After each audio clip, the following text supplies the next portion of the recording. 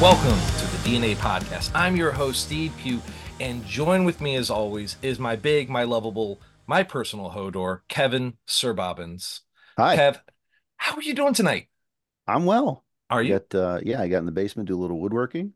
Did you know? I'm making a shield for Thomas in our vampire Okay, game. okay.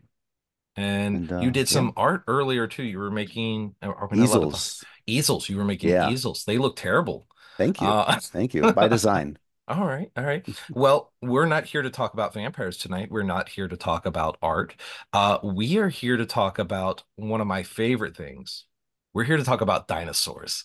And we cannot do a dinosaur episode without our good friends, Dr. Brian Curtis from Fossil Crates, as well as our new compatriot. Well, he's not new. He's been on the show before, but I feel like I can't do a dinosaur episode now without these two. You guys are like a dynamic duo.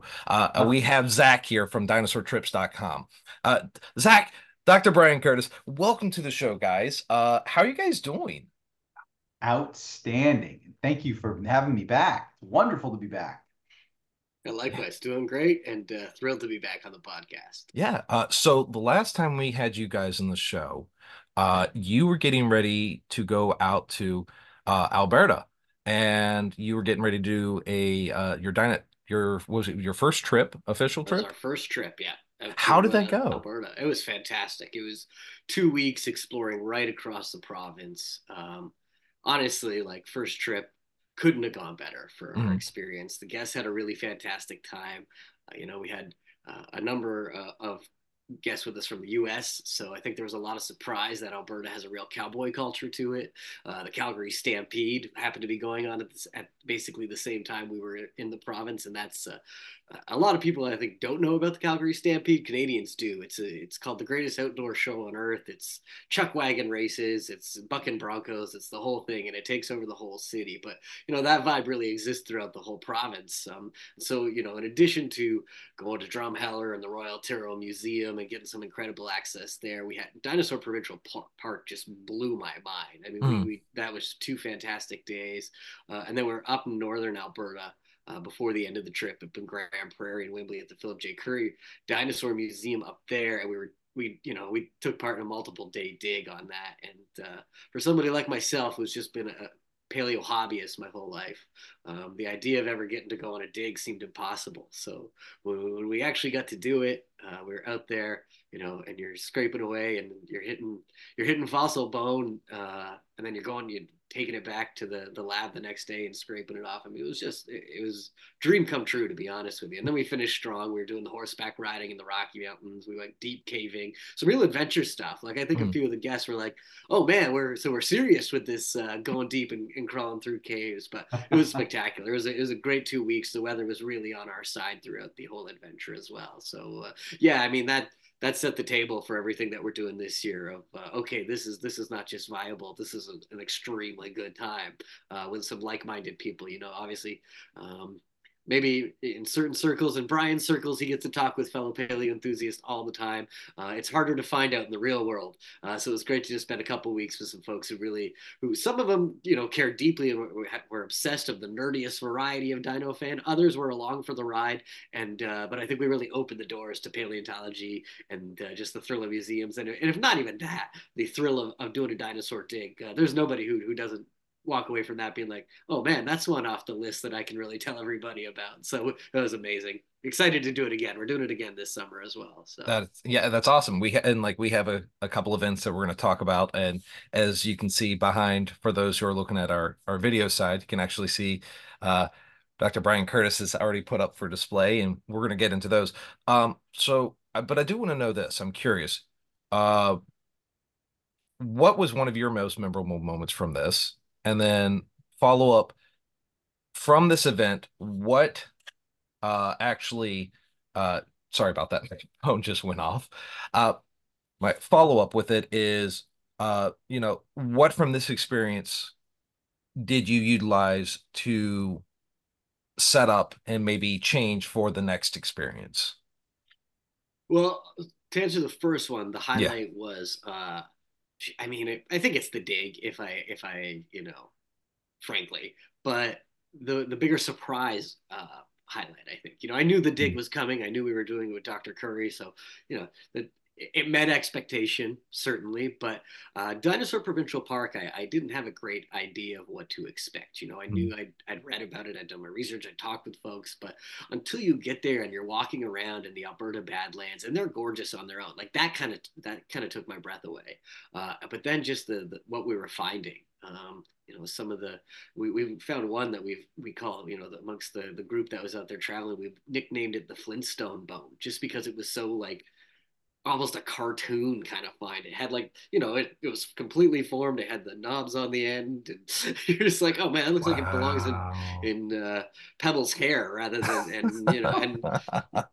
and from as the person who organized the trip, the highlight for me was when one guest came to me after the day in Dinosaur Provincial Park and said, that wasn't real, right? Like they set that up for us. Like we didn't find that ourselves. And I was like, I'm pretty sure we did, man. Like I don't think these are I mean, he knew that he didn't mean are they real bones, but Yeah, I yeah, think yeah. he was asking, are they, or he was asking like, are they taking us to where this is kind of, oh, we're pretend that we're out there ambling around and we stumble upon it. But no, I mean the park is just thick with fossils to the point that you make a pretty legitimate find on your little hike, and one guest is concerned like, shouldn't we excavate further here? And they're like, not here, we don't have the time or the resources to go into everything that in some places that would get great attention. In Dinosaur Provincial Park, it's like, well, yeah, we'll probably never even get to that one, but good find kind of thing. It's just so that was a highlight for me, just the mind blowing nature of stumbling upon fossils out there. And they have Nice. great guides. They did a great job with it, the park folks there. So yeah, I'd say that was a highlight. And for me, that's what informed the next trip. Is what can we deliver that is going to make the guests go, wait a second, really? Like actually? And the more times we can get the guests to have that experience, as Dr. Curtis has taken us, behind the scenes or just explaining to us what it is that we're witnessing, those moments for the folks who are just like, oh, I had a certain expectation, and now that's just been blown out of the water of what we're getting to do. So that was as Brian and I were talking about what we would include on these trips to southern U.S. This May. Kind of first and foremost is how do we make everybody go, oh wow, can't believe it, didn't expect that kind of thing. Nice. So, follow-up question for you, Brian. You're talking about like the plethora of fossils. Is that like a good problem to have, like where you're just there's too much work for you to do? It's a problem. And it is good in the sense that there's lots there's lots, it's a target rich environment, but it is bad because you have a limited resource of time and plaster and storage back at the facility. So it's tough. And when you mix it in with the whole commercial fossilization and their argument that the scientists are letting these things get destroyed because they can't collect them all in timely fashion, they make a good point when it comes to places like Provincial Park because the bounty is so epic. And we have 500 Triceratops skulls in collections. Do you need another one? Not that you're getting Triceratops right where you are at, but the conundrum is when you're in a place like Dinosaur Provincial Park, if it doesn't have the skull with the neck bones all articulated with skin impressions, you're not as apt to collect it. So it's a challenge. We've run across this in the United States at Danish National Monument, and they built a wall. They built a roof over it. And so we're just going to leave it like this. A few places have tried that, but even then it's problematic. You've got to maintain a facility. So it's a beautiful, as a paleontologist, I love it. I'm walking around all day and I'm picking out, well, which one do I want to take? But that means the ones I leave behind, you can't stop the weather and the winter's coming. You can't stop the clock, and winter is coming, Hodor. And as a result, when it arrives, these bones are going to be frozen and the water's going to Yeah. get in. And then the expansion and contraction. And ultimately, in but a few years' time, these bones are going to disintegrate or at least lose their great shape. So it is a really rough problem to have, especially in Alberta. I've been there. My mind was blown. I walked around. We have a similar problem. It's in the petrified forest, and we'll be visiting that on these trips. And it has Triassic specimens all over the place, but it's a similar problem and not as articulated. But what do you choose to save as a scientist? And me, I'm going to save certain taxa because I study them. So then you get a problem of, well, now it's not a true collection of everything. It's you have sample bias. So then when you go and run these faunal analyses, all the meat eaters get picked up every time. The more complete animals get collected, and the scrappy ones that might be new taxa or smaller taxa get ignored. So the long-winded answer is that the short version is it's a wonderful problem to have. I would take that every single day over my field work in Africa, where I walk day after day after day, and other than dodging death from animals and people, I didn't find but literally a thumbnail sized piece of bone, and I was elated. You'd have thought that I'd won the lottery. So I don't like that in comparison to finding skeletal remains everywhere. I get that. I think part of me, like, what I'm going through in my head is if I was in your profession, I would be constantly wondering, did I skip over something significant? And it would destroy me I would never sleep. Like I can only imagine that is something that you guys have that problem with. Did I wrap that correctly? Is that properly preserved? Did I tag the right thing? Did I skip something? Man, I should have picked up that thigh bone that I saw earlier. Was that vertebrae worth keeping? Oh, like I'm not even Yep. doing this job and I'm having all the anxiety in my head right now. FOMO, because then Oh, when you absolutely. wake up in the morning and you're surrounded by bones, you have to make a decision. You can only go one direction. You can only go, you've got to go pick a spot to go excavate or at least scout. And then do you stop? Do you flag this one with your GPS? Because you have to map it. You got Mhm. to find out where it's all at. Or do you think there's going to be something better? So it's the when do you just call it a day and say, all right, I'm collecting my chips. I'm going to sit on this bone and pull this one out of the ground. So what ends up happening is the team has a mission ahead of time. We're looking to find X, and that's what we're after, a search image. Or we're going to say we're going to take this gridded off area and we're taking everything for a faunal analysis. So the research questions drive a lot of the collecting activity that's going on. I've been in projects where I've wept internally saying, why am I not collecting this?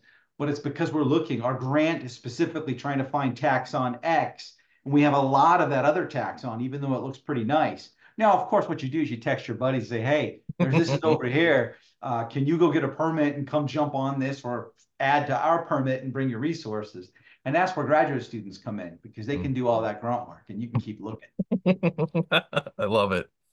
So tonight's episode, what we're going to be talking about, the upcoming events that you guys have coming on, the one in Arizona and California, the one that is in Utah and Colorado, both of which legitimately jealous and excited for, uh, as well as we have some fun. I love that there's always something new and fun in paleontology, which seems very it seems very odd and something that is from the past. You think that, hey, how much more can we really learn? How much more new information is there?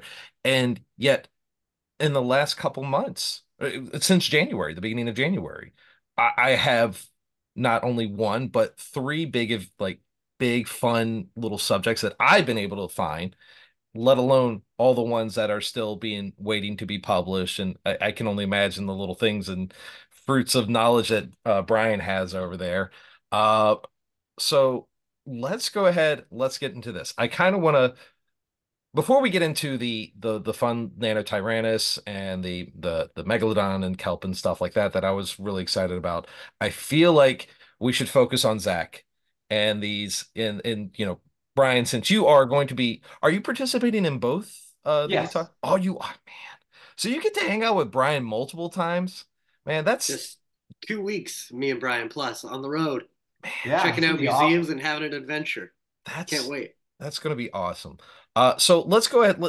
You know, you don't have to sell me on these things, but let's talk about these fun events that you guys got going on. The first one is going to be in Arizona and California, from May 2nd to May 10th, this year, and then the second one is Utah and Colorado, May 13th to the 20th. So let's go ahead and start with the Arizona one. We got going on here? Yeah, sure. So that's the one we're calling Route 66 million years ago. As we're headed out there. So, and, it's both of these. I think we can talk about these almost together as far as what I'm going to be Yeah. talking about for these trips. And Brian can really get into the details of what we'll be seeing at these museums. But these are two trips that if museums are your thing, then these are the trips for you. These are museum heavy, not overly heavy. We're not doing 3 museums a day. We're not overstuffing it, but museums and the rich collection of museums that are in that part of the world.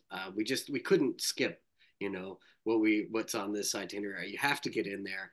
And so we're starting out in Phoenix. We're finishing in Los Angeles. We'll go over the kind of museums that we're hitting as we go through this with Brian. But yeah, that one's 9 days across, and it's just going to be a small group of us getting at some of the spots, incredible access thanks to Brian, that we're going to get into places that the normal public can't get into at all. We're going to see things, we're going to see holotypes of some incredible species, which I'm sure your listeners know what a holotype is and have a good understanding. But as I was explaining it to, the folks who subscribe to my Dinosaur Trips Dispatch newsletter, it's basically like this is the original pressing of a great record, or it's the first printing of one of those great novels. This is the OG. This is the one you want to see and brag about. Everything else is kind of comes after this. And so really excited to kind of get all that special access, all that special knowledge. And as you were talking about, like, Brian's going to be along for every step of the way. So this isn't just, we're jumping into a museum, we find out a little bit about a place, not to mention we maybe hear something repeated from the last tour guide that you had. I've had that happen on so many trips I've done in my life. It's like, yeah, that was interesting at stop one in Barcelona. Now I know about that part. Like I've heard it every time. Instead we're gonna have a real continuous story kind of Hmm. pushing us along, and Brian's gonna be there to answer any questions we might have. We'll go deep on things. Like, by nature, all dinosaur trips are a little bit nerdy. Hmm. But I would say, if you're looking for what is a kind of once in a lifetime opportunity to go truly nerdy, this is for if museums are your jam, these are the two trips that are absolutely for you, because we're seeing some of the best collections, certainly in that part of the world. I think you could argue, even if you extend that out, these are some really rich, incredible collections. And we're throwing in other stuff too. We're going to be doing amazing hikes. We're doing the Grand Canyon. Like, we're in Arizona. Of course, we're gonna be doing the Oh Grand Canyon, yeah, but that's we're gonna be doing the Grand Canyon with Brian. And we're gonna be looking at it from probably a slightly different angle. Not literally, but maybe some special, and we'll see where we get. But looking at it through the perspective of everything that we're doing on this trip as well, and I think that's really going to get a lot of fun context in there. And then on this first one, May 2nd to 10th, as we're in Los Angeles. Well, we're not going to do a whole dinosaur theme trip and not go to Universal Studios and do the Jurassic World ride. Like, of course, we're going to throw that in. So we're doing that oh for a day, and for the nerdy listener out there, that also means Harry Potter. That means Back to the Future. That means everything that Universal Studios brings. No matter where it is that your nerddom falls. So that's, and then we're of course finishing it with it's not dinosaurs, but La Brea tar pits and everything else in between. It's going to be an awesome 9 days that we spend just kind of getting across Arizona and California, and then Utah, Colorado. It's kicking off in Salt Lake City. We're ending in Denver, and the Rocky Mountains. That one's called Red Rocks and Raptors. So I think you get a real sense of what that is. We're stopping in Vernal to visit, Dinah, the giant pink dinosaur, as well. So we got those kitschy elements. We're doing kind of everything you would want to do on one of these trips.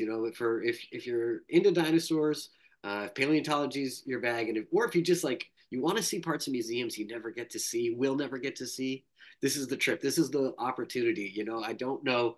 Dinosaur Trips is going to go a lot of places over the years, but we're not always going to be doing something like this, or we may be doing it in a completely different destination. This is your chance to go to these museums with this incredible access. Come with us in May for what I think is going to be, really a two experiences of a lifetime. Kevin, say something. I have no words right now. So that's huge because I mentioned I was going to do this interview to my wife and it's dinosaurchips.com.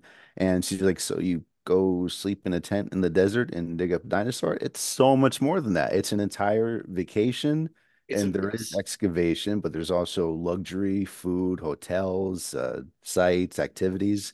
It's an all-inclusive event. And the Yeah. worst part is you're going to Universal Studios with a paleontologist. You're going to Jurassic Park. I am so envious right now. I'm glad there's video so you guys can see the tears of envy in my eyes right now. This is like legitimate, like, oh my, Still a few spots available. Yeah. do you think my wife's going to allow me to have that much fun by myself? Are you You can kidding Bring me? her come along. along. It's in I perfect balance. I'll You're make it right. fun. You guys do the family thing. I You got don't a think my 12-year-old, 12 3-year-olds. and up. Yeah, I do have a 12-year-old, but Well, then what are we doing? I Come have the on. twins. I have the twins. Oh, I mean, if you're gonna babysit them, Zach, I'm totally down. I'm in. Let's do this. We can work something out. Okay, cool, cool. No, but this legitimately does sound fun, and I like the idea of actually getting to do the behind the scenes parts of museums because there's a whole lot you guys we as the public does not get to see, and there's so many different things that they can't put on display because, limited space and they have to rotate stuff out timely. And then there's some stuff that's too fragile, so you can't take it out anymore. And so you get to see these things that are just like, wow, like I don't know how else to put it. Like I'm giddy excited over here. Now this is fun. And I've had Brian on the show a few times, and he is always excited about dinosaurs. So, like, the fact that he's getting to do this stuff with an audience there to just feed off of his energy, I can't imagine. I can only imagine what it would be like, what the equivalent of me on like Red Bull and energy drinks. Like, I just imagine you're going to be bouncing off of your like everything. Um, Oh, when we put this trip together, yeah. I looked around and said, so this is almost like a loop I run every couple of years, every year or two. I go to all these places and more. And I said, well, what would be really fun? And they're different because a lot of museums, there's only so many specimens you can buy. There's only a Mm. couple of providers in the world. So there's a lot of sameness across museums. So this is one that was intentionally selected with these museums for either the backstage access, the cool specimens on display, the unique factor, and just the fun in the city itself. So we put together really a top shelf, best of the best, who's who of museums to visit, and places you've never heard of as well. Most likely, people haven't heard of the Alf Museum or the Western Science Center. But these museums both captured my eye as a person who spends 150 days last year in museums. So I hit 70 museums last year, Mm. 71. So I go to a lot of different facilities, and these two places jumped out as wow, this would be where would I take my parents? Where would I take my friends that I would want to show off? And this is a highlight reel of museums. Did we get them all? No. In fact, I've received Zach a number of emails. Hey, why are we not on this? Hey, consider us for next time. So I said, yeah, well, I know, but for reason X, Y, or Z, these are the places. And the behind the scene access, I've been at this since 1994. So this is my 30th year of goofing around with dinosaurs. And I know so many of these folks I went to grad school with. We grew up together through the ranks, and they're now in positions where they can let us see things. They can take us in the back room. They've got the key and the code, and they don't have to ask permission because they are the boss. And we're going to be meeting the paleontologists who've been on documentaries. These are people on TV shows, on YouTube videos. These are individuals that are writing books that people are reading. They're writing papers. They're making contributions to science today. And a lot of these folks will be people they know or people that they've read about. And Mm. it'll be so cool because I pick people that are able to interact with the public. A lot of the paleontologists, they're sequestered away in their world of long dead things, and they just want to be left alone and work on that.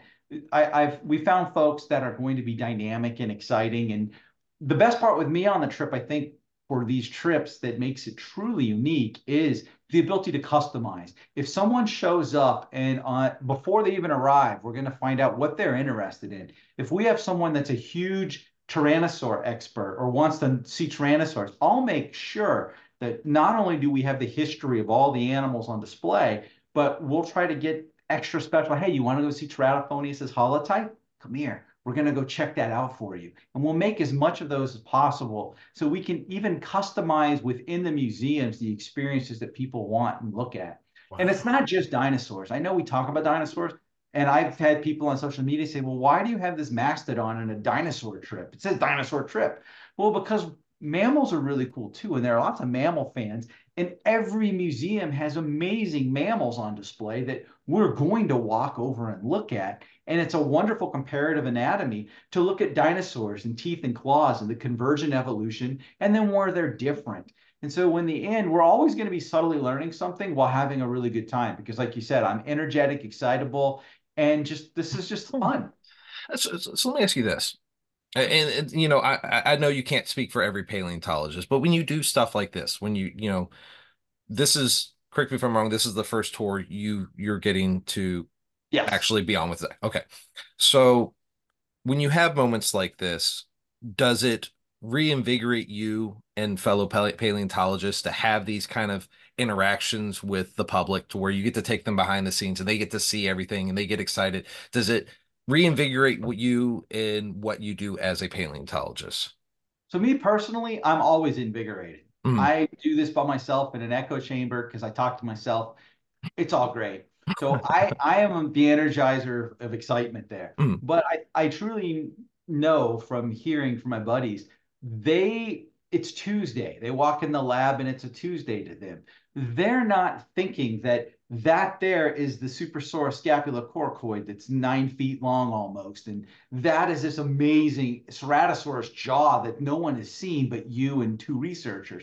That's just what they do. But when the people come in, it really reminds them often, especially the guys that have been at it 40, 50 years.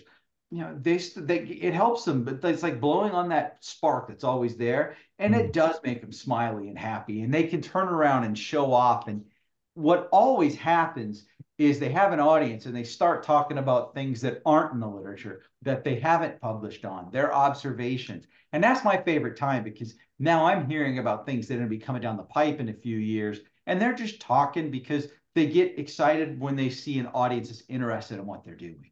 That's awesome. That is very, very cool. So, I mean, like I said, both of those trips sound absolutely amazing. Legitimately jealous. I wish nothing but the best for you guys. There are a few seats left, you said? Still got a few spots. Okay, there is a few spots left. So, you know, it's today is the 5th and this is going out on Wednesday. So there's a few spots left. So hopefully there'll be one or two left, ladies and gentlemen, if you know you guys can get in. If not, I'm sure you guys will be definitely doing more trips. So I look forward to see what you guys have going on in the future as well. Seriously, I'm so excited. I legitimately wish I was going. Kevin, you should totally go. You know, you've got way less kids than I I'm do. only going with you. Oh, okay. That's how, that's the only way it happens. We'll make a date out of this. It'll be sweet. We'll hold hands and everything. It'll be great. Actually, Um, what Brian was talking about, yeah. in your question, reinvigorating people's interest. Um, I think when you say things like that, your two appearances on the show, Brian, and the last one with you, Zach, are my favorite episodes that I've listened to of this podcast. And you're like the Neil deGrasse Tyson of paleontology. You make it so interesting for people that don't know anything about the subject. Just your enthusiasm, it's magnetizing. And even though I don't understand a lot of it, I love hearing it and it makes me interested and want to hear more about it. Nine shades of red right now. Thank you. Those are very kind. No, and that's why I'm so excited to have Brian, you know, being the paleo expert on these trips is because we need somebody who can, you know, it's not hard to get folks like myself excited about going to a museum and seeing fossils and holotypes and just a T-Rex, even the images behind Brian right now. I'm like, yeah, can't wait. But you know, as you were saying, like, oh, could I get my wife to come along? Can you get your partner or the kids interested, even if they're of age? You know, and not every paleontologist, not every museum guide has it in them to invite everyone into that world, make it seem accessible, make it seem understandable, answer your questions excitedly instead of annoyed. But Brian does, you know, and Yeah. that's why choosing the right expert to lead these programs is so important to my side of the equation when I'm putting these things together. You know, that's really important to have somebody, and it's heartening for me to even hear you say that. You know, leading into this is like, yeah, I've got the right guy for this. This is somebody who can fire people up about paleontology. And I saw that happen with a few of the paleontologists that we had up in Alberta last year. So you get the right person. We had the right person out in Dinosaur Provincial Park, and it changes their ability to invite more people into this enthusiasm for paleontology and for dinosaurs. And that's one of the missions of the company. That was one of the reasons I set out to do this thing, was to give people like myself a chance to get into the spaces they maybe never dreamed they could have, and to get people who are a little bit more on the periphery, welcome into this camp. We're kind of the more inquiries and requests for trips and questions I get about what we're doing, I see the Fossil Crates gang learning about dinosaur trips. I really see a growing community of people. So I'm excited, this year we all get together and we do the American Southwest, and who knows where the future holds. And I expect people to be coming on these trips multiple times as we all explore together. And Yeah. so it's really exciting to think that, this is about promoting that excitement in people about paleontology, about dinosaurs. If I can jump in here real quick though, and it's the reason why I'm working with Dinosaur Trips is Zach. So you've got a guy who's been doing this for 15 plus years of organizing trips, and I've done my fair share of adventures. Normally I go on my own, but my wife is not a fan of my way of traveling, which is I wake up, I don't know where I'm going, we don't know where we're staying at night. We'll figure it out when we get there. Not cool. So we spent a month in New Zealand, and she had us map out everything by day, and it about broke my heart. I couldn't, it's like, I don't know on day 19, because what happens if day 4 is really, really amazing and I need 5 days there? I can't plan past the next hour. So I got to experience trying to plan this multi-month expedition we did by trying to get detailed. And I said, never again. And then I meet Zach, and Zach makes it, he gets a coach. He's got the hotels, and it's not the places I stay behind a fire station in the back seat of a car, because it's safe. It's noisy, but very safe. No one busts into a fire station. So this is the kind of things that we're going to be in real hotels, not in the lowest possible bargain stretching hotel that I pick, because I have my own sleeping bag, so bed bugs don't bother me. And Zach's got us plenty of restaurants that don't involve a buy one get one coupon or my McDonald's points for my $2 breakfast sandwich. Because as a paleontologist, every dollar counts. So you just stretch them as far as possible. And we're going to be doing non-paleo things as well, because I've also discovered, even though my wife is part of the paleontological family, she gets tired of museums day after day. And so Zach has in this travel experiences mixed it up enough to, okay, we've done a lot here. Now let's go do this. And it's this real nice flow as we leapfrog. It reminds me of just going lily pad to lily pad, but the steps are between museums. But as you step, it's really nice scenery. So it's fun things. And I was just a couple days ago on Route 66, Zach. I went to a falconry. I wanted to study some birds of prey up close. So I went to where the Sky Island Falconry, 2 thumbs up for Jamaica was her name. The birds were amazing too. And I drove on Route 66 and made me smile. We went out to Keepers of the Wild, which is a zoo, animal sanctuary. And just you forget the undulating hills, and to go back in just recent time and to think about how important Route 66 was. So there's a lot of history that's going to go on this first Arizona, California trip, but that's all because of Zach bringing these things to the attention. Absolutely. So thanks, Zach, for doing that. Yeah. Number one, if you guys don't have shirts that say Route 66 million and like with like a decrepit like sign, I will be sorely disappointed. Number one. Number two, I know we've been inflating Brian's ego over here, which is great. I love doing this all day. But seriously, Zach, yeah, I'm glad he said it, because if he didn't, I was going to say, seriously, dude, don't sell yourself short even remotely. The scheduling and everything that you do and the memories that you are making, especially with your company, is astounding. And you're taking something that all of us obviously are on some level passionate about and taking it to the nth level. And I have nothing but like kudos for you, sir. Like mad props to you. Like seriously. I appreciate you both saying such kind things, but I mean, in reality, this is me indulging myself. Yeah. But that's all it is. So I can't really take. It's really kind, but yeah, this is me indulging the things that I want to do in the world, and finding the people who want to do them with me, and we go out there and we have ourselves an adventure. I mean, I probably told a version of this story on the last podcast. I'll keep it quick, but like the a big part or a significant part of my dinosaur enthusiasm stemmed from my uncle used to go on these motorbike trips all across North America during the summers, and he'd send us stuff back.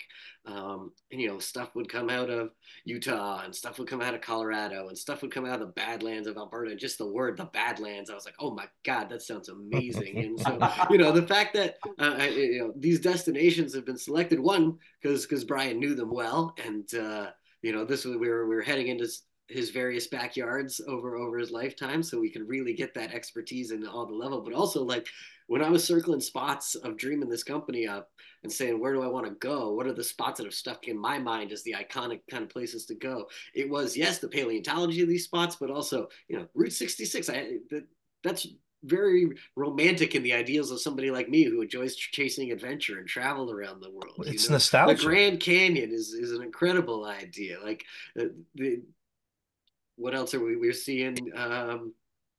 What else are we seeing as we go through this? Joshua we're Tree. going to go to Joshua Tree. Yeah, that's what I was trying to come up with. Joshua Tree National Park. I mean, these are just like, you can't believe that all of this is packed in between these museums and this incredible access. So it's you're going to get what I hope, my intention with this, and what I plan to deliver to our guest is the amazing paleontology, thanks to Brian, but also just an amazing destination experience, something that is it's you know gives you a sense of these places that we're visiting, gives you a sense of the prehistory and the more recent history and the current culture. Like you want to experience each of those things in each of the destinations. I mean, Los Angeles Absolutely. is a city you go to, yeah, because it's got a great history. Yeah, we're going to hit some awesome museums like the Natural History Museum of Los Angeles County, and we're going to be going to La Brea Tar Pits.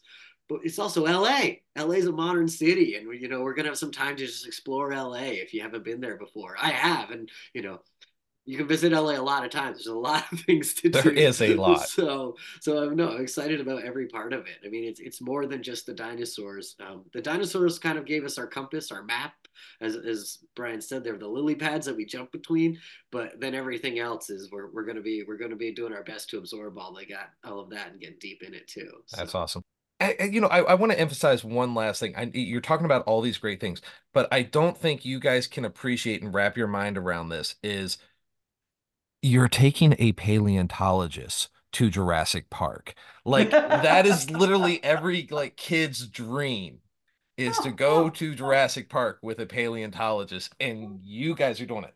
and then I'm have him just cut it down at every oh minute, like inaccurate, ridiculous. I'm much friendlier. I will put positive spins. Our knowledge has evolved, yeah. or they didn't read this reference.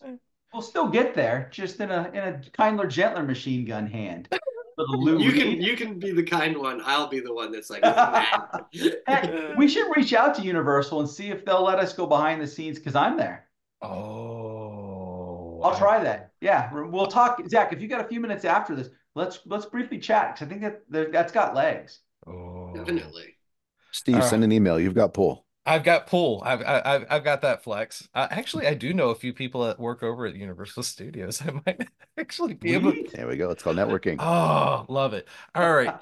So transitioning from this, it's time to get into everyone's favorite part, where we get Brian all hyped up on some dinosaur news here. So let's go ahead and let's start with the nano here, sir. Oh my What's all the goodness. news about this? So true story, as they all are when I tell them, because it's easy to remember. We're at the Society of Vertebrate Paleontology meetings, and Nick Longrich is a gentleman I've known since he was, he came anyway. I've known him for his entire paleo career, and he's really an extraordinarily bright individual. He's the kind of guy like that guy's smart. And he's standing next to me. And he's got this like impish grin on his face. And I'm like, what'd you do? And he's like, I just pulled the pin. I said, what do you mean? He submitted the preprint at the dinosaur convention on the nano paper. So he literally cold fire, shouted fire in the movie theater with everyone around him. And so within minutes, because it goes live on the server and everyone's getting a little alerts that this new paper comes out and it's ultra controversial, with all of the players in the game politically standing in the same room. For me, as my anthropological upbringing, it was utterly delightful to sit back with my popcorn and watch and listen to the buzz. And it's become a religion, Nano has, for many folks. You fall on the camp of it's absolutely a Tyrannosaurus. It's a teenage T-Rex. I call it no-no Tyrannus because it's just such controversy. It's no-no. Then you've got the other side that in some ways is poking the bear. They're trying to say, are you really sure? Because when you look at the skulls of this individual here, if you can see my hand, I don't know if you can see it on my screen, but if you look at the tiny one, well, here we go. If you look at that skull, this is a Jane, the teenage T-Rex, and then this is a T-Rex. There is, when you get up close, this one has way more teeth. The proportions are very different. And so the one camp says it's within the range of morphological variation, ontogeny, change of life through time. If you look at our heads are big and our bodies are small, and then we go the other way as we eat sugar. And so our bodies get big and our heads get disproportionately not, they don't keep up, thankfully. So the thought is that that's going on, that it's losing teeth because it's diet shifting, and we see this reptiles do lose teeth as they get older in many taxa. So there's this range of variation argument. But then there's noticeably a complete absence of creatures that the argument then becomes, and this is what the crux of the nano argument is in a way, is if Nanotyrannus is just a teenage T-Rex, well, then we don't have any other animals. This is an ecosystem with one animal that is the dominant predator from baby to adult. If you look at the Morris information, you have Saurophaganax and Torvosaurus, the T-Rex equivalents, the largest terrestrial predators of their day, walking about, doing a good job of being the T-Rex in the Jurassic. But they're not the only predator. You have Marchosaurus, Stoxosaurus, Tanicolagrius, Silurus, Allosaurus. You have all of the Ceratosaurus. You have all of these predators, these various size. If you look at the African savanna today, you have the lion, the big beast. But then you also have various species of jackals. You have hyenas. You have all kinds of smaller cats. You've got leopards and cheetahs. So you have these creatures that occupy these different niches. And Nanotyrannus, to the Nanotyrannus side, is doing that. It is in their argument that their study is saying that Nanotyrannus is an adult and it's not a juvenile, and therefore it's near adulthood. It's as big as it got, and it occupied this middle niche. The Tyrannosaurus camp says, no, you need to show us differences between a baby and an adult nano versus T-Rex. Well, what's frustrating is I've seen the material that just isn't in press yet, where the Longrich and his compatriots have the baby T-Rex, and it's clearly a T-Rex, and it's a hatchling, like a died in the nest kind of baby. And this is different than the small nano material. So it is quite the interesting debate, because on some levels, it's like they talk past each other. It's almost in one side, the side is saying, show me proof, show me proof. You've got to prove that it's there. And the other side, the nano side, is saying, well, let's just use common sense. And just because we haven't found it yet doesn't mean it's not true. And so they're almost from different paradigms coming at this problem. And if it was any other animal but T-Rex, this would be a pedantic discussion in the halls of paleo conferences. Nobody would, and some Discord servers for some grad students. No one would talk about this. But because it's the king, and it's wonderful. There are people like myself. I don't care. I don't have a dog in the fight, so to speak. I don't have a Rex in the brawl. I'm a sauropod guy, so I don't care. I have my own battles and I fight vehemently. In fact, I'm presenting on the 17th the history of one bone, not dumb. It's a maddening bone from South Korea, and it's all this insanity. It would be fun I should put it as a YouTube. Maybe I will. I'll record the talk. It's got to be one of the most ludicrous backstories of a bone that you'll ever run across. The series of boneheaded decisions made by the paleontologists on this are epically incompetent. They go to the Marsh Cope level of nonsense, and they weren't even competing. It's just, are you kidding me? And then when you think the people that come in to try to put out the fire, they go and they knock over more fuel onto the fire with more typos and misunderstandings. It doesn't help that half the literature in this animal is in Korean, old High Korean, where the modern kids can't read it. So yeah, I'm getting off topic here. But Nanotyrannus, the punchline is they make, in my opinion, a pretty compelling argument as to why it's a separate taxon. Now, in April of last year, I went and toured a bunch of museums, and I just inadvertently saw all of the nano material in private hands, in public hands. It's not been published on yet. And then in the stuff in the literature. It's just the way my arc took me. I wasn't intending for that. And if I had thought, I would have done a little kind of travel log. And as I talked to the different camps, it's almost as if you're playing some kind of role playing game and you're rolling into a new village and you don't know if they're on your team or if they're not on your team, and you're not sure how to position it. If you get the sense they're anti-nano, then you jump in and then they show you everything. And Pro Tyranno was the same way. But what was crazy was I see the Nanotyrannus people's argument, because the variation, I study variation. And in the sauropods, if you had this much variation, you'd probably make them different species at the very least, if not different genera. You just would. Mhm. But because there's such a cult of personality in some ways, it's just interesting to watch. The meat-eating researchers, they're a lot like their animals. They fight one another and they bite and they're mean. The sauropod guys, we for the most part, we just kind of bump shoulders and we're munching along. I disagree, and then we go out for beers in the evening. There's really no animosity like these guys. They can't be in the same room. It's amazing. In fact, while I'm on a sonic tsunami here, at the Society of Vertebrate Paleontology meetings, there was one Tyrannosaur speaker, and you have 12 minutes of talk, 3 minutes of questions. And another paleontologist got up and verbally punched him in the throat. The guy didn't even know how to. He's like, "Whoa, that is about as." He didn't see it coming. He's not. He's a typer, but now they're face to face, and the guy is big and bulky and booming, and he hit him really hard with a great point, and the guy was not prepared. I was like, "Wow, this is like paleoanthropology conferences where they just." They're going to sword fight up there as a duel at the end. It's Red Rising. They're going to get their swords out and their what do they call those things? The rapiers. whips. Oh yeah, that Yes. too. So that was amazing, even to me. That was the next level of just the Tyrannosaur animosity, tyrannomosity. There's a good That's a word. great word. I like that. I'm writing That's that one going on a down. shirt. Copyright. Yeah, tyrannomosity. It's a real thing. These guys don't give up, and I don't understand why it's got to be this way. But the upside and the thing that I do take heart in is once and the Spinosaur crowd is the exact same. They're just crazy.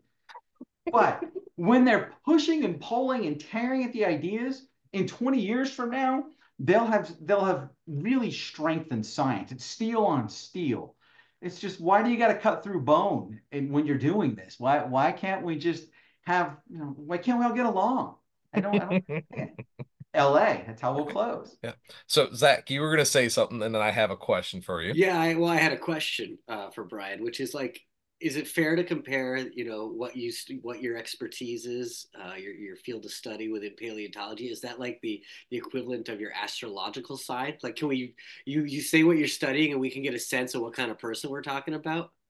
I think the animal group you study will tell you more about the astrology sign than the actual parts of the animal. Because the Tyrannosaur researchers are studying the same vertebral variation that the sauropod researchers are studying, but they're just armed with red of tooth and claw. And I'm just built for pushing and cushion. It's very different to see the differences. Studying this, before this call, I was on a conversation with a grad student studying vertebral variation in exactly what we're talking about in dorsal vertebrae of some theropods. And they call me because they're like, Brian, you've seen thousands of vertebrae in variation. And I could sense, that edge to them. They're like looking to jab their opponents. Whereas the sauropod guys would be truly, let's just kind of figure all this out. Let's pool all of our resources. He's like, yeah. And so you're telling me that he's copiously taking notes? And I'm like, wow, I feel like an arms maker. I'm just supplying it with hollow points. Again, LA. Yeah. So I don't know if this is for some reason I thought this might be a thing. Are we capable of telling the age of a dinosaur by bone density, or is the fossils too calcified for that So or we don't. mineralized?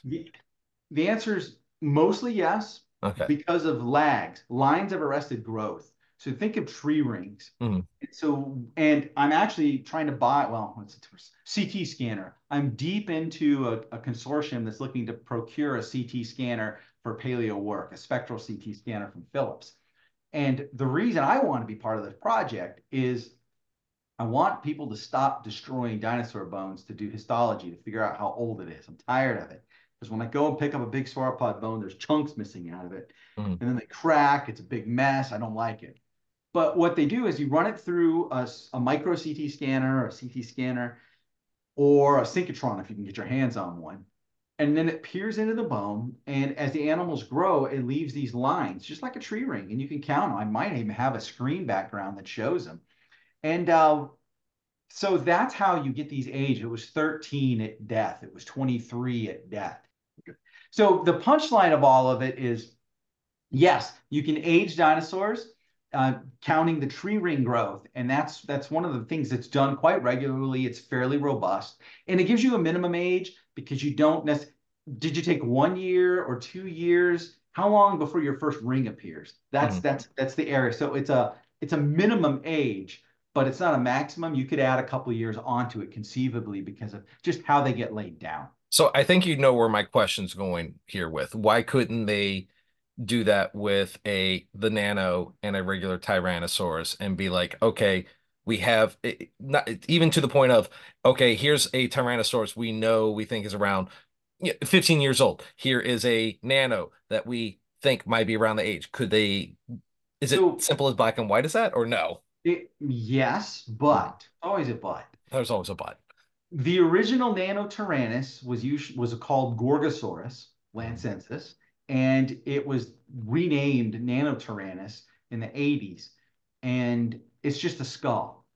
And no one, skulls don't lay down the lag lines. You need limb bones or ribs. You need some appendicular element, a tibia, a femur, a humerus, a rib. All we have of the original Nano is the skull. So there's nothing we can do. And you normally, it's what you want to find because you make all these great comparisons. But in this case, it's just complicated the universe. Part two, these other specimens, there's another, it's a taxonomic conundrum. Most researchers agree that the holotype, the one bone, the name-bearing bone of Nanotyrannus, is probably a teenage T-Rex. So even if you prove that these other Nanotyrannus specimens, you can't use the word Nanotyrannus because it's taken. And that's going to always be subsumed under T-Rex, assuming that's a teenage T-Rex after all. In which case, these other specimens are going to either get a new name, or if you do what Jim Jensen did, he got so ticked off when Ultrasaurus was taken, he said, I'm still keeping Ultrasaurus, but I'm ending it in an OS. So dun dun dun dun dun, little Vanilla Ice back when he was saying, I didn't rip off Queen. Dun dun dun dun dun dun. Yeah, come on now. I So the remember same that. deal. They're going to have to rename it. And I think the Dueling Dinosaurs, when James Napoli comes up with whatever he ends up publishing on, that's going to be he. So if you watch as the Battle of Five Armies, you've got all of these individuals warring right now on the ground. You got the orcs. We'll call the orcs the Nanotyrannus clan. And you've got the dwarves and the elves united in the T-Rex side. And then they're battling it. And then you've got, but the orcs are big and massive. And then they've got Smog comes in. They're bringing in the firepower. So the Fifth Army, well, it's Tom Bombadil's troops, the guys that are going to make the battles different. That's Napoli. He's a voice of reason. He's got the best preserved skeleton. He's got cranial and post-cranial elements. And he's going to ride into the fray. And what his paper comes out is going to really shift the side of the folks on the sideline who've been watching this 15-round heavyweight brawl. He's going to come in and say, this is what it is. He's extremely careful. He's bright. It's his career making paper. So he's going to take his time and do it right. So that's going to be an extraordinarily important specimen. I love that we're gonna have this select group of listeners who are just like fanatic about Lord of the Rings that are just gonna sit there and go, I get that reference. I totally get that. Alex will absolutely be like, yeah, I get that reference. That's a good I, friend of ours. for the rest of us smooth brains out there, I want to break this down real quick. So we have wolves, and somebody found a coyote, and they think it's a baby wolf. Yes, I All love right, that. everyone, you're welcome. But thank you, This is Brian. why I keep Kevin on the show. I I'm fucking love stealing him. that, Kevin. I'll actually cite you. This is from Kevin. He took my I'm a verbosity. scientist. I, Hooray! I love it. Absolutely love it. So what Kevin said, that's the problem. Uh, And it's a great battle. And you see this just like the Spinosaur. Was it aquatic? Was it an aquatic pursuit predator, which today is like an otter or a shark? Or was it a heron that wandered the shores? And the one guy's made his career off Spino, and he's got a vested interest in keeping it aquatic. Well, as soon as you put your in paleo on a popular animal, everyone's going to come at you from all sides. And so that's what he's getting hit by again and again. And it's making the science much better. And that's what the good thing about all these battles is, it does pull everything forward. no, I love that. So let's transition into, unless you have anything else, Brian, Oh, about I can go for days. So move me on. This is let's. what you get if you go Oh, on the dinosaur trips. You're I going to get can't. action like this I love it. until you tap out and say, I'm done, Brian, no mas. When you don't get up off your chair, was it Roberto Duran? I can understand that moment. That's awesome. So let's move on to another big one tonight. Let's talk about Megalodon because this one was interesting. I like this. Uh, so this one I actually heard on NPR, and they were talking about the controversy behind Megalodon because it's you know what? I'm just gonna stop there because no matter what I say, it's not gonna be nearly as good as what you would say, Brian. So I'm just gonna That's hand this true. back to you. So the Megalodon, so I'm going to give you my opinion first, and then Mm, we'll get into what they talk yeah, about. please. How can I say this reasonably kind? So if any of the folks that research and don't hate me for this. Here, Yep. hold on.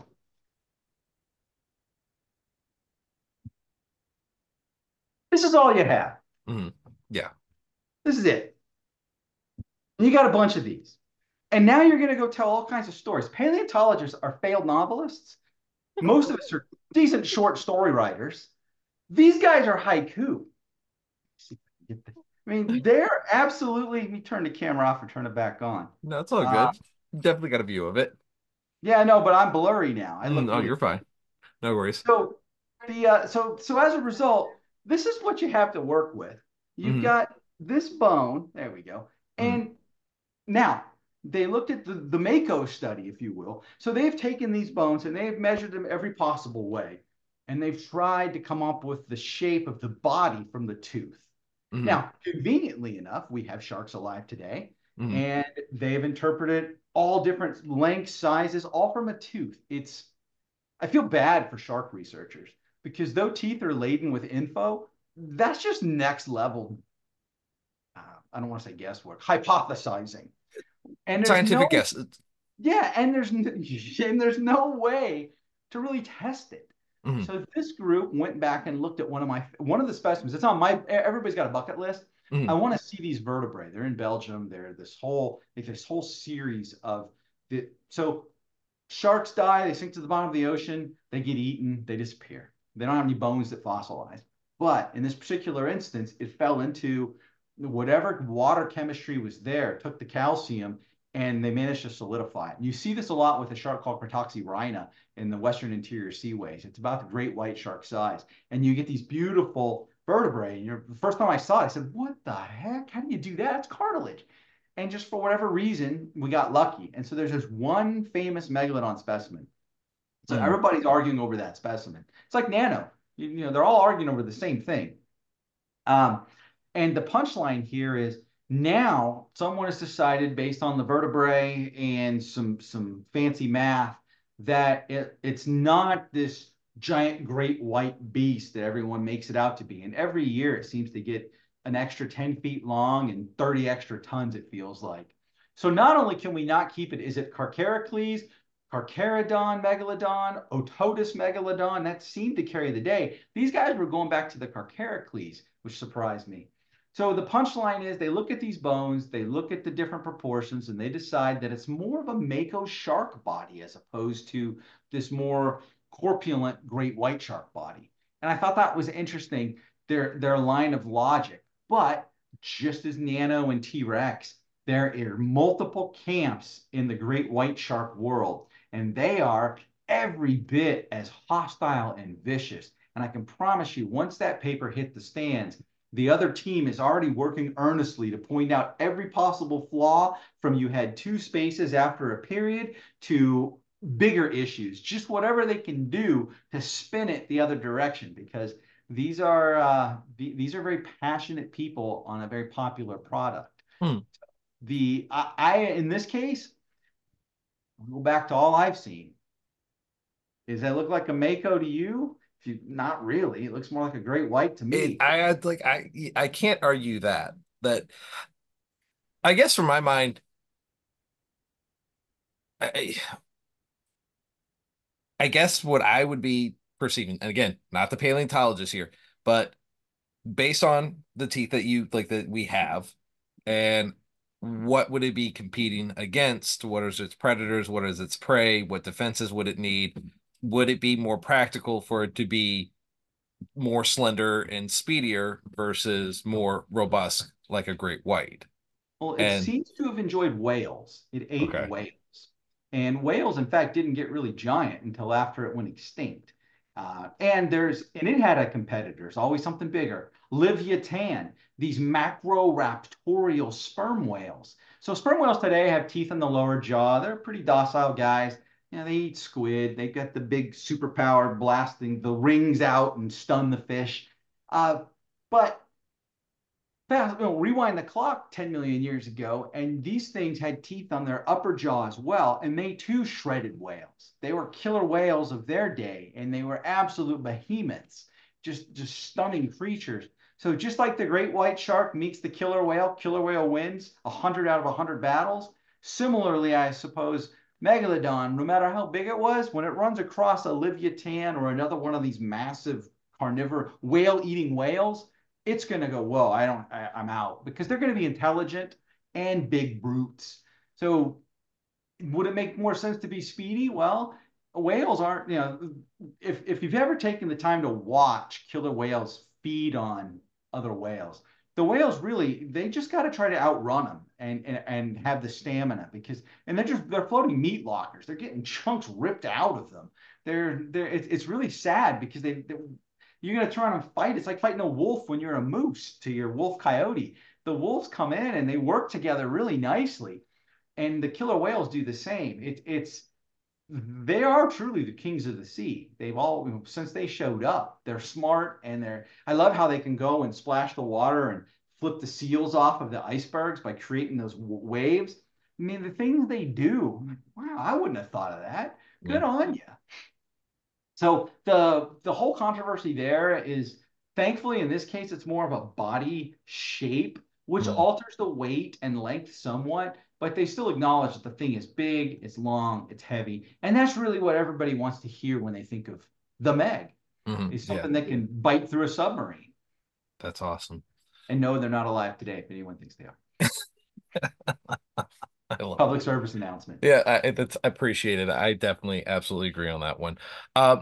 Honestly, I think this is a great place to wrap this up. I know we had some other things we wanted to talk about, but that just unfortunately means we have to have you guys on again, especially after May, to talk about all the fun things that you guys got to do, and so I can live vicariously through you and be absolutely jealous. Um, and maybe Kevin will have some other like great Scientology, I was gonna say Scientology. Oh my gosh, scientific. Yeah, right. Judge me over here. Uh, Scientific notes that he can bring to the table. Because obviously I can't over here with my, fancy words. But gentlemen, where can the good people out in Nerd Nation and all across the world find you guys? I'll go first. You can find me and all our trips on dinosaurtrips.com, see the destinations we're looking at. But we also, we do tailor made too. So if you've got a spot you want to go in the world and want us to put together a program for you, you won't necessarily have Dr. Curtis on the trip with you, although for the right price, we probably could. But, we can put together tailor mades as well if people just want us to use our knowledge of what's out there to put something together for them. But yeah, dinosaurtrips.com, the easiest place to find everything that myself and Dinosaur Trips is up to. Awesome. Nanotyrannus skull we CT scanned. Here's a break in it. That's its brain case. Just a little cool teaser. I'm at fossilcrates.com. I'm a researcher out of the Arizona Museum of Natural History, and you can see I've got a bunch of publications coming out. You'll find me there. But if you need to get a hold of me or want to just chat, you can also find us. We're rebranding. Our old Paleo Portals has become Fossil Crates Live. And Fossil Crates Live is where I hold twice a month Zoom discussions, high noon in Arizona time, because our clocks don't change, so I can remember what time it is at all times. And it's on twice a month on Saturdays. And I bring in paleontological guests to talk about the latest research. Our next guest coming up is Matt Bonham, who does cool arm work. We've got someone named Mariah Howell, who does fistulated cows and dumps Paleozoic plants or Mesozoic plants into cow stomachs and then checks the defecation to see how much is left. Really mind-blowing, cool stuff. I didn't know they made cows with holes in them. They cut a hole in the side of the cow, and this is a whole science. We had an experimental farm next to my high school. They would take us and show us the cows with the holes cut into them. Yeah, that was Steve. That's how I looked when I was in the front row. I'm glad we're doing video with this because I, as someone who lived near cows and pigs in Virginia, I did not know that was a thing. Huh. Like I just found out like last year they did the whole corking thing to get them from bloat. Like that blew like I didn't know there was so many different magical ways to use cows. And the research is mind-blowingly awesome because of her findings. Because when you study coprolites, you cut them up and you look at the insides of them. Well, she got to thinking, well, no one studies. It's done by agriculture science to control diet, all of the cow stuff they need to make good cow production. But she's using them now to see what would happen to what do stomach juices do to horsetails and all of the plants that she got from Australia and New Zealand, like the welwitchias and all these old plants that were around then. What comes out the other end? Because would we ever find them? It's really, really groundbreaking research. And so she's a guest on Paleo Portal soon. And Darla Zelenitsky, the second author on the mammal paper where the mammal killed the Psittacosaurus, she's going to be a guest. And Jordan, the first author, is also a guest the next few weeks. So if you're looking to hang out and talk paleontologists, I actually am mostly quiet. They tell the stories, and then everybody can raise their hands and jump on and talk to them. So it's a wonderful time. Either way, it is a delight. And fossilcrates.com. Thanks for Kevin for being a purchaser of our products. It's very Speaking kind. of which, Fossil Crate speed round. This is for all three of you. Oh, Brian, you have a 2-second delay because you may have made some of these yourself. All right. What do we got here? Allosaurus claw. Wrong. T-Rex claw. T-Rex claw. Next. T-Rex tooth. Yeah, you got it. Hey! It's a shed maxilla tooth, right side. Half a point for Brian. Zach, go. I'm not. He's the paleo expert. Show me Spinosaurus hand claw. show me other things. Which hand? Which hand, Brian? I believe that's a right. He excavated that one himself.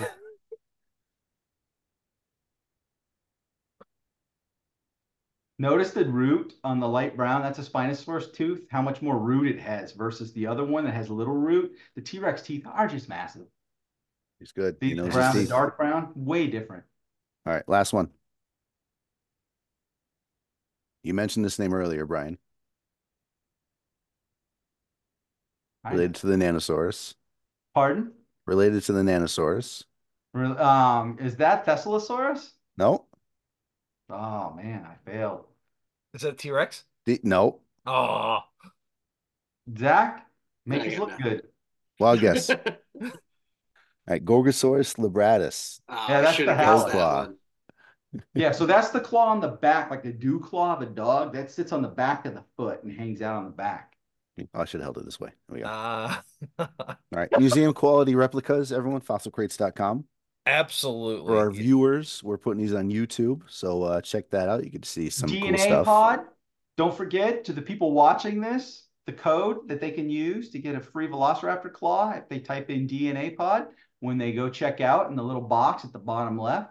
Just put it in there and we'll see it. You won't see it on your end once you type it, but I will on my end and we'll put in a free Velociraptor claw. And you Awesome. know what? Dinosaur Nice. trips. Mention that you heard about the trips on the DNA pod. $250 off your first booking.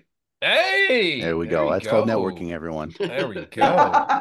Man, And Kevin, Steve, if you guys are ever in Arizona, please shoot me a text. I'll give you the grand tour of the Arizona Museum of Natural History. Or if you end up in Denver, go to Woodland Park and I'll get you the grand tour of the Rocky Mountain Dinosaur Resource Center. I That feel sounds like fun. we're going to be making some field trips. We got to. We We'll have do to we'll now. do a VOD Oh, for the we podcast. totally should. We totally should. All right, let me go wrap this up on our side. So let's go ahead and let's wrap this up. As always, please like, subscribe, and follow us wherever you're listening to podcasts. And if you are listening to us on Apple, Spotify, or watching us on YouTube, please remember to rate and review. We're also on Instagram and Facebook, so please like and follow us at DNA Pod or on our webpage, nerddnapod.com. I'm your host, Steve Pugh. I have been joined by with the I see I'm trying to come up with something witty for you here about clever thinking and just like able to come up with analogies. Obviously I'm sucking Honorary here. scientist Yeah, Kevin. honorary scientist. I like Thank you. that. Let's go with that one. The honorary scientist, Kevin Bobbins, as well as Zach from dinosaurtrips.com, and as always, Dr. Brian Curtis, our go-to paleontologist. Gentlemen, thank you so much for being on the show tonight. Thank you so much for just letting us delve into everything that is nerdy and dinosaur-y and all the fun things you guys have coming for us. Like, seriously, nothing but love for you guys. Seriously, ladies and gentlemen, go check these guys out. Go have these fun trips that I want to go on and go buy tons of these little museum quality replicas because I have them. I love them. Kevin has them. They're just fun to have and they're great. You know what? Actually, I use them for? I use them for D&D. I use the replicas all the time for D&D. So like they are great props. So DMs out there, another sales pitch for you. But let's wrap this up. Seriously, guys, thank you so much for being on the show tonight. Anytime, amigos. Anytime. Thank you Thank so you much for kindly. having us. Appreciate. Yep. Adios. Thank you and good night.